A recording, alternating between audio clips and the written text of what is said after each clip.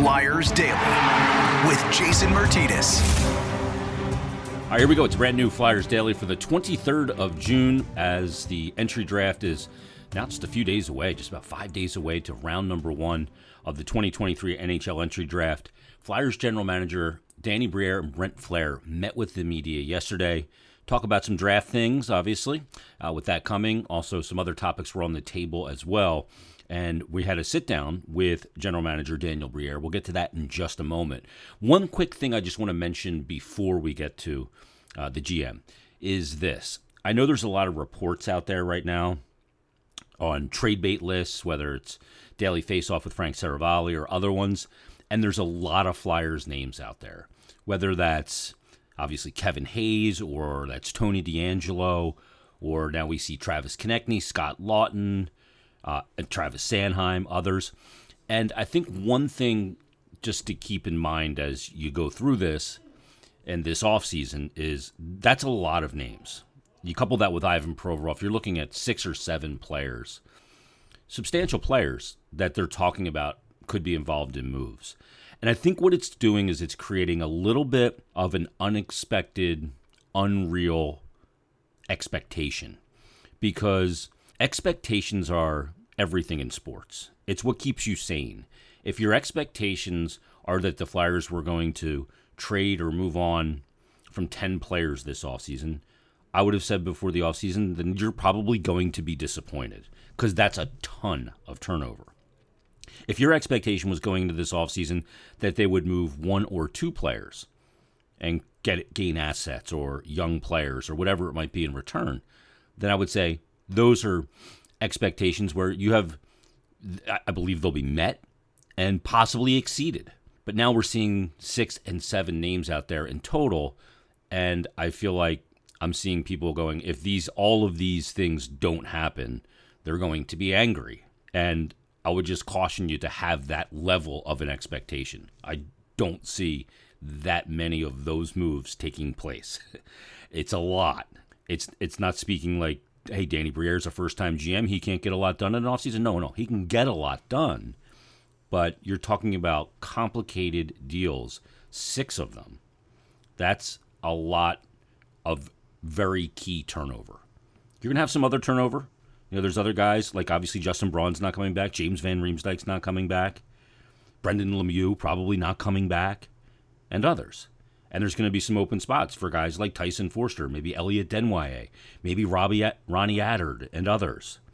So I just want to caution you that if your expectation is 6, 7 players to be moved this summer and you're going to be disappointed if it's not, maybe just get the expectation tamped down a bit. There's going to be moves, and this week could be a very interesting week. So with that, let's get to our conversation with the Flyers general manager. It is Daniel Briere. I joined him yesterday at Flyers Skate Zone, and here's my conversation. We're with Flyers general manager Daniel Briere in advance of the 2023 NHL entry draft, which will be taking place next week in Nashville. Are you getting excited for very the trip? I mean, going to Nashville is always fun, but this is business, not pleasure. There's all of a sudden there's a lot of people that wanted to join on that trip. They usually don't show up for the draft, but they wanted to come this year just because it was Nashville. But very excited about it. It's going to be my first draft as a general manager. I've been around it the last few years. Last year in Montreal was really cool because it was back to being live. But yeah, also adding another first round pick, so having a chance to pick twice in the first round. I could feel the excitement just from our group of amateur scouts, diving deeper in their list, making sure they tighten them up. When you only have one early in the draft, like we had number 7, they kind of focused early on, on maybe getting the top 10 right, making sure, but get a little looser as they go down from 10 to 30, because even maybe later, because we don't have another pick till 87. But now I felt when we acquired number 22, all of a sudden our guys were diving deeper, going back to their notes and those players and what they've seen in the interviews. And so it was actually pretty cool to see that. When you were a player, were you a fantasy sports guy? Did you do fantasy football or anything like that? I that's did. Like the wannabe GM. Yeah, I've always enjoyed fantasy football, but I've never done it with hockey. I never I don't know. I always waited for it to be real, to be live. But that's the fun of it, right? Like everybody wants to construct a team, and now you have 2 first-round picks, and going into a draft, like your amateur scouts would be kind of bummed if you don't have a first-round pick. Now you got 2. They got to get excited about that, I'm sure. Yeah. Having 2 this year, having 2 next year, going into it again, back-to-back years. It's not just the draft when you're rebuilding, but it's a big part of it. When you're able to acquire first-round picks, those are usually the guys that you hope are going to be part of your core group moving forwards. Exactly. Yeah. So, Cutter Gauthier last year was a tremendous pick on our end. 2 this year, 2 next year. Those that's a good group, core guys that hopefully will be here for a long time. The next part of it is we'll be on our part to develop them the proper way. We like what we've seen from these guys. Even the ones next year, we already like them, even though we don't have a name to them. The development part will be the critical part too of this project. When you see how Vegas wins the Cup, and there's a lot of confluence of different events and factors that go into that, but they're a team that dipped into free agency quite a bit, trades. You end up with a Pietrangelo. They're a team that was very bold in today's NHL. Now, they didn't have scar tissue of bad contracts, and a pandemic also hits very early in their kind of thing. So, what did you learn from them winning the Cup? That there's many ways to build a roster. That you can win many different ways. For years we had the Chicago Blackhawks model, but they got to pick number 1 with Patrick Kane, very high up with Jonathan Toews, and that was their core, along with Duncan Keith and Brent Seabrook, that were also first round picks. And then they after that they got the Patrick Sharp, the Marian Hossa to bolster everything else. But it started with their draft picks. Vegas was a little different. You look at Tampa Bay, they had the first picks, the high picks with Stamkos and Hedman. Kucherov was a late first. Braden Point was a third-round pick, but it was done through the draft for them as well. But I really believe it's a combination of both. That's what I think. But there's many ways you can construct a Stanley Cup winning team. You take notes along the way, but definitely the Vegas Golden Knights were very bold in the way they built their team, and they acquired shrewd too. Yeah, they acquired guys maybe a little differently than what we've been seeing the previous few years. You were drafted in '96. I want to say 22nd overall, 24th. 24th. I picked you a couple picks early. What's the difference between when you were drafted and the players now? Their readiness to be pros and how they come to the draft, because it seems like, obviously they're coming more skilled, but more ready in a lot of ways too. That's what I was going to say. They're more ready than we were back then. They have a lot more at their disposals. They have advisors now. They have skills coach. They have skating coach. They have nutritionists. They have life coaches. So it's amazing now how they're men already when you draft them. I remember, my draft year, I was just a little boy still, both mentally and physically. Things have changed. The game has changed a lot too because of that. I think we started seeing a real twist or turn around the Sidney Crosby time. I think his group was when they started taking it really seriously, their preparation, and wanted to get to the NHL as soon as possible. But because of that too, the shift, the players are ready earlier, but also there's a turn. They maybe leave the game a little earlier, not the superstars. But I remember when I started in the league, I was with the Phoenix Coyotes, and more than 50% of the roster were over 30 years old, where now you don't really see that. Is that because of the speed and skill? You can't lose a step now. Well, I think there's many reasons. I think part of it is that physically the players are more ready at 18, 19, 20 years old. Cheaper. And they're cheaper. That's another reason why with a salary cap you can trade a player that's 37, 38 years old and plug in someone who's 19 or 20 that makes minimal money. I think that's another part of it. Yeah, I think part of it too is a lot of those older players, at some point you get paid for what you did, not paid for what you're doing. Correct. So it's easier that's to a big element. Plug in a younger guy. Might have a little less experience, but a little bit more excited and much cheaper. Imitation is the most serious form of flattery, and you saw the Florida Panthers in the playoffs. First of all, I think it's interesting because on April 11th, Pittsburgh Penguins lose to the Chicago Blackhawks in Pittsburgh. And that set off a chain of events, Danny, that is pretty unparalleled. From GMs and coaches losing their job, and the team that ends up knocking out Toronto, and now Dubas is out. He's in Pittsburgh. All these things happen, right? Yeah. But the one thing about Florida is they have this player, Matthew Tkachuk, that changed so much for them. And now every team's going, we need a Matthew Tkachuk. Well, no kidding. But, there's a guy in this draft that has a lot of similar characteristics to Matthew Tkachuk, and that is Ryan Leonard. How much do you value that element of just a guy that is going to be a punishing player to play against, intense? He's got a lot of skill, obviously, but he may be a guy sitting there for you at number 7. Well, I think Matthew Tkachuk showed how critical it is and how important it is to find those players, but they're not easy to find. His leadership, I was just blown away. The way he willed his team to follow him into this battle that they went through for the last 2 months. It was pretty amazing to watch, and everybody would want a Matthew Tkachuk. Now I think it's a little early to put that tag on it's unfair. A player like Ryan Leonard, but he's got a lot of intangible that teams would love to have, and have the chance to see and develop a player like that. So we don't know how the board will fall. I wouldn't be surprised if he even goes before we even pick. So I'm not going to comment too much on that. Where's the pivot point? We know Chicago is going to take Bedard. I think there's a really high assumption that Anaheim's taking Fantilli, and then you start to get into Columbus, and they're a team that seems to maybe want to win a little bit more now. So is Michkov an option there? Where there's a lot of. San Jose is a team I think that's really interesting, and obviously Montreal. Was it Benson or is it? There's a lot of variables here. This is not going to be chalk next week. Correct. And there's the interesting part is because the draft is so deep and because there's so many different types of player. Yeah. That's the coolest part, right? Yeah. What fits our DNA, right? That has to be part of the teams before us. Now, we really like where we're sitting.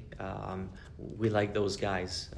We have a list of 7-8 players that we absolutely love. So we feel we're in a great spot. We're going to get a guy that we love. So it's actually a pretty good spot that we're sitting in.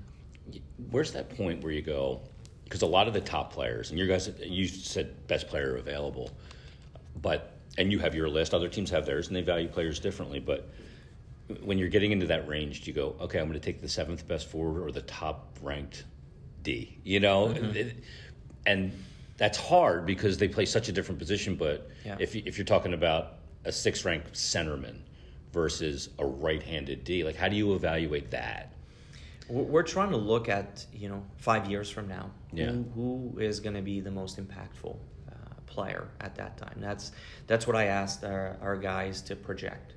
It's not easy to do because we draft these kids. They're 17 or 18 years old. There's so many things that can change, both physically and mentally. I remember myself. To try to help myself understand this draft. Like I look at a young Daniel Briere, like we've talked about, 18 years old.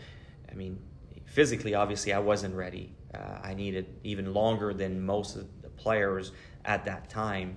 But mentally, I wasn't there. Yeah.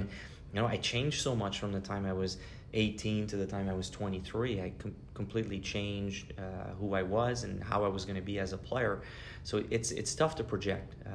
So we do a lot of research. We spend a lot of time with these players. All our scouts, they watch them, they talk to them, they talk to people around them. The good thing is, I would say there's probably 8 players that we feel really good about it in this draft, and we might have to make a choice between two that we love at our spot in 7, but it's a good thing. We'll have a good player. Have you been able to, one of the greatest elements in sports to find is a winner. A guy who just is a winner, and he's been like Mike Richards.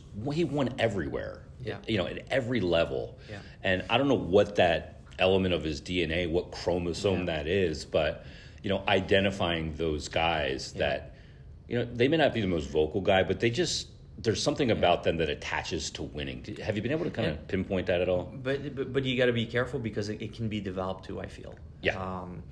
Some guys have it. Some guys. It's environment that can help that, right? It's in them, but and then some guys can develop that if they have, they're given the proper tools, and sometimes to me too, you want to look at kind of how their career has gone so far. Have they faced adversity, and how do they approach adversity? Or if they haven't faced adversity, that's a little trickier. Mm-hmm. But you try to picture them. Can they get through that? And if they haven't, and you pick the player, you try to give them the tools to prepare them for that. So because a lot of those players, you have to realize they get to the draft, they've been the best players everywhere they've been for the most part, and that's dangerous as well. But that goes into the second part of when we acquire those picks, the second part, the development part, when we get them the tools and we prepare them for the next step. And to me, that's why we're putting a big emphasis on that with this organization. Starting with Riley Armstrong and Nick Schultz, who've been around this organization for a bit, but they understand that. Acquiring Patrick Sharp and John Leclerc, guys that have been through it, have had ups and downs in their career. Hopefully they can help our young guys. Alan McCauley too. He was a guy that's a good point. He scored, I think, 94 goals in his last 105 games in the CHL. He's the CHL Player of the Year. Mm-hmm. I think it's the NHL, but that's not his job there. Correct. His job in the NHL is not going to be that guy. And I played with Alan McCauley at the World Junior Championship back in 1997. He played in 96 and 97. I played in 97 with him. He was a tremendous leader, and completely changed his game when he came to the NHL. And Ian LaPerriere is another one of that. Jason Smith is another one of that. So, we have the people in place for our young guys if they're willing to take the next step and they want to be NHL players. I think that's so important to realize that you've been the best player everywhere you've been, but you're going to get punched in the face here. How are you going to get up? How are you going to respond to it? Because this is Ian LaPerriere is one of the best example of that. He dominated the Quebec Major Junior Hockey League and turned pro and completely changed his game and became one of the fiercest ultimate team player you could ever find. I've said this many times, he might be the best team player I've played with in my career, and these players have the chance to have him as a coach, a head coach, when they make their way to a lot of them their first pro experience.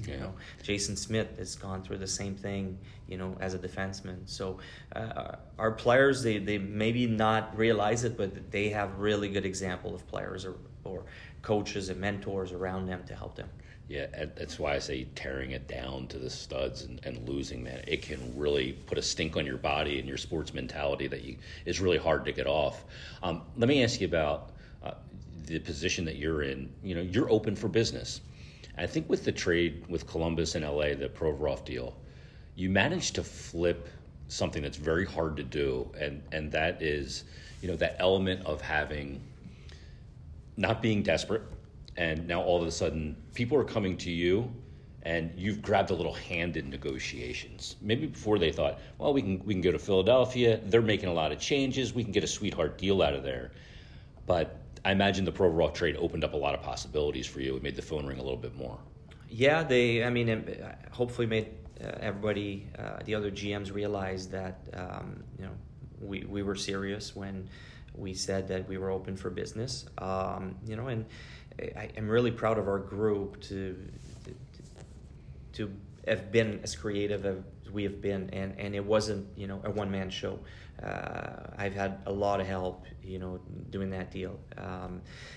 First of all, you need partners that are willing to do also a trade with you. But on our side, if I just look at our side, because I can't speak for the other teams, but on our side, the management team that we've had, that Jonesy and I have been building around up in this office have been tremendous help. Our amateur scout department in helping, talk about a guy like Elge Grans, talk about him and how he would help, and our pro scouting department helping with Cal Peterson and Sean Walker coming aboard, having them involved in that and how they saw that. Our analytics people coming with the creativity to work around the cap and the retention and that was a complicated deal. And like you didn't just it was dip very your toe complicated. in, Danny. Even at first, it was overwhelming. And Yarmo and I had been talking about this deal for a while, and we couldn't get it to cross the finish line. And that's when we approached Rob Blake and the Kings. And another cool part of this trade is everybody kind of got what they were looking for. Yeah. Obviously Columbus gets the best player in the deal. LA gets some cap space, so they were able to go out and sign different players, and we get the draft capital that we wanted. And because all three teams are in a different spot in their building or construction process. Their arc. So it's actually a pretty fascinating trade for us, how it went about, but how it worked for all three teams. I think that if you're a GM that just kills a couple teams on deals and they're really lopsided and you end up on the good side of that, you're a guy that your phone doesn't ring a lot because people go, uh-oh, dealing with him, I could end up really upside down on this thing. When you have one of those deals where everybody kind of gets what they want. And that was important to me. Big. That's important. And I know we've gotten some, I guess, grade marks for this trade, but I think all teams did. Yep. My goal is not to take advantage of other teams. My goal is to make a good deal for the Flyers, and I hope that our team can provide, what the other team is looking for. It's not to kill the other team. And I know fans are sitting on the other side thinking, "Oh, you got to go for the kill," but you got to be careful with that. Because it's a long game here. Exactly, you got to be respectful of the people that you're working with. In a sense, they're people that I have to face and talk to. So the best deal you can break is the deals that work for everybody. Yeah, it's really interesting. Draft is next week, and development camp after that, and it's been a busy time, but I appreciate you taking the time today to kind of always a pleasure, fans, and best of luck next week. I know it's going to be fun walking up on that. Are you really making exciting. the announcement? Oh, I don't know. We're not at this point. We're still working on our list, so we'll see when we get there. All right, Danny, thanks for doing this. Thanks, Jason. Always great to catch up with Flyers GM Daniel Briere. Appreciate him taking the time after his media availability. It's a very busy time of year, getting your draft order locked in, I guess, if you will, and where you have players rated with all the information you have available from scouts all around North America, around the world. One thing that we didn't talk about, we talked about it in a prior conversation a couple weeks ago, was Matvei Michkov. And one thing that Danny did say in his media availability is that they are setting up a meeting with Matvei Michkov at the draft to sit down with the young man, have a conversation, talk with him. And Michkov's not taking meetings with everyone. He's taking them with teams he feels like have a chance to take him, and maybe will take him. So he's not going to, just take a meeting with the team that's drafting 15th overall, because he doesn't think he'll be there at that time. And so he's focused down his meetings, and it looks like the Flyers will be one of those teams that'll be meeting with him. We'll see if he's there at 7. Don't know if he is or not, but we'll see how that plays out. But that's good to hear that the Flyers are going to do their due diligence. Ken Hudakoff is their KHL scout, has spent some time with him and obviously had eyes on the player quite a bit. So we'll see where things go when it comes to Matvei Michkov. He's a big X factor in this draft. All right, before we get out of here, I also have another conversation I want to play for you guys, because I had a chance to catch up with Susan Larkin from Independence Blue Cross. Of course, the new jerseys were unveiled the other day. We got our first look at the road whites and the home darks. And the sponsor on them is Independence Blue Cross, IBX. So I had a chance to catch up with Susan Larkin from IBX to talk about the partnership with the Flyers, and here's that conversation. It is a special Friday edition of Flyers Daily, and joining us on this episode a couple days ago, the Flyers debuted the new era of orange jerseys. They are beautiful. From Independence Blue Cross, We've got Susan Larkin. She's the Executive Vice President and the President of Core Markets, and she joins us on this episode to talk about this partnership with the Flyers. Susan, how are you? Great. How are you today? I'm very well. Oh, man. The New Jerseys, they came out. Let's get your first thoughts on the burnt orange and the New Jerseys and how they look. The jerseys look fabulous. It was so wonderful to see the jerseys last night with the burnt orange and the Independence Blue Cross blue logo. It was fabulous. When you see, your company's logo on the jersey, this is the first, logo on a Flyers jersey. When you see that, what's your reaction, knowing that Independence Blue Cross has so much history steeped in Philadelphia, starting back in 1938 here in Philadelphia, and has served the Delaware Valley and all over the nation. But as a Philly company to be partnered and see that logo on the Flyers jersey, what was that reaction like for you?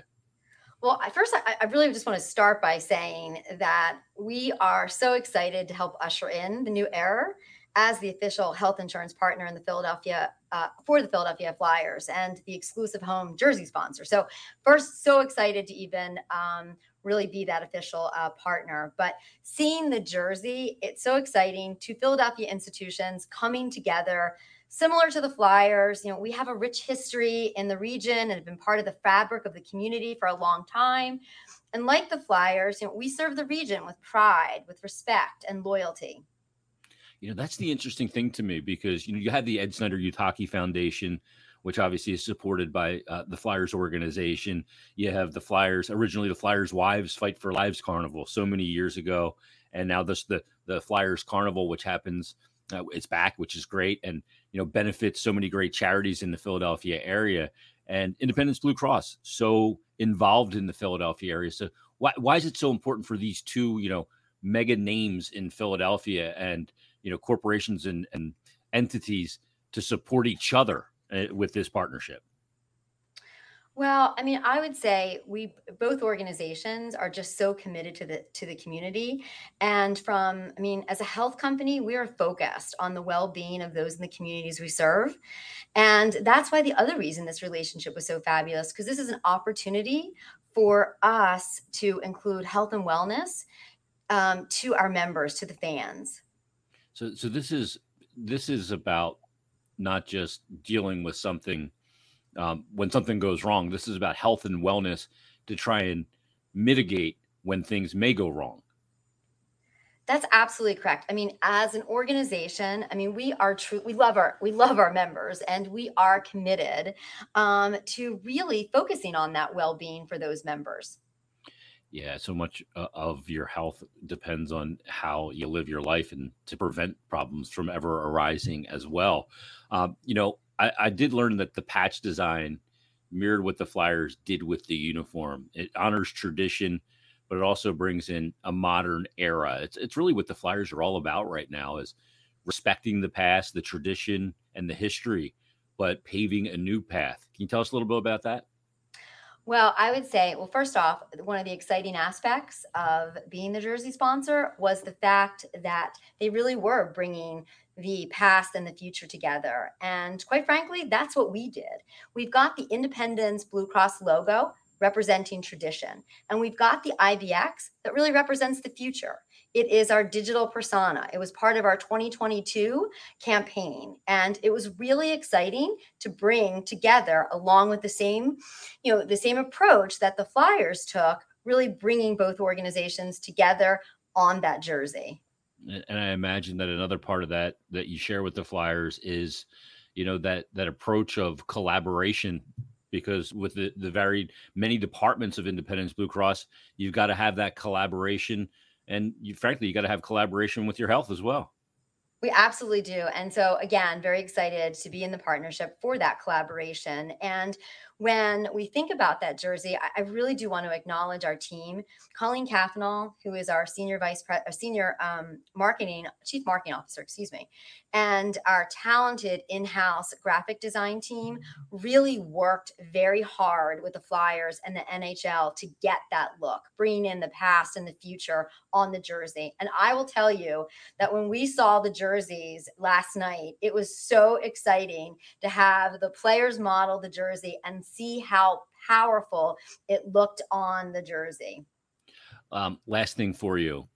We got the preseason schedule here on Wednesday, and the Flyers' first home game of the preseason will be on September 30th. We're looking forward to the regular season. We'll get that date here coming up very shortly, probably first week of October, around the 10th or so. But seeing the players model the jerseys, cool. Seeing the players on the ice in equipment playing an NHL game in the jersey with your logo on it, is that going to take it to a whole new level? I saw the jerseys. I like them. I like the black number. I like everything about them. And I go, yeah, they look great in the pictures and everything in the videos they put out. But I want to see them on the ice playing a game. I can't wait to see that. Oh, I can't wait to see. I cannot wait to see them on the ice. We are really excited about it. And, last night was just so fabulous. And, I have to say, I wasn't a hockey fan, right? I was not a hockey fan before last night, but I am so excited for September and watching the Flyers. Well, you're always a Philadelphia fan, but I just had never really been interested in hockey. And after last night and going through this process with the Flyers, they now have a number one fan. Well, you're now hooked. And I'm now hooked. I can't wait to go to the games, not just to see that IBX logo, but to really see the Flyers perform. You know what? I love that, because this is how the sport gets hooks into people. You get there a different way, but then once you go to a game, you're done. It's over. Well, last night, just sitting in the seat in the stands with the fans and the questions and seeing the excitement and how excited they were for, the changes that the team was making, I was inspired, and I definitely are going to be there in September and can't wait to attend as many games as possible. Well, it's going to be a great ride. You can visit IBX.com. That's where you can get more information on Independence Blue Cross. Susan, thanks for doing this so much. We really appreciate it. The partnership with the Flyers, the first jersey patch partner of the Philadelphia Flyers Independence Blue Cross. Thanks for doing this. Thanks. Have a great day. Thanks to Susan Larkin for taking the time to join us on this episode of Flyers Daily. Can't wait to see those jerseys on the ice coming up in late September as the preseason will get underway. Everybody, thanks for listening. Have a great weekend. We're back Monday with Bill Meltzer on Draft Week, so we will join you then for a brand new episode of Flyers Daily.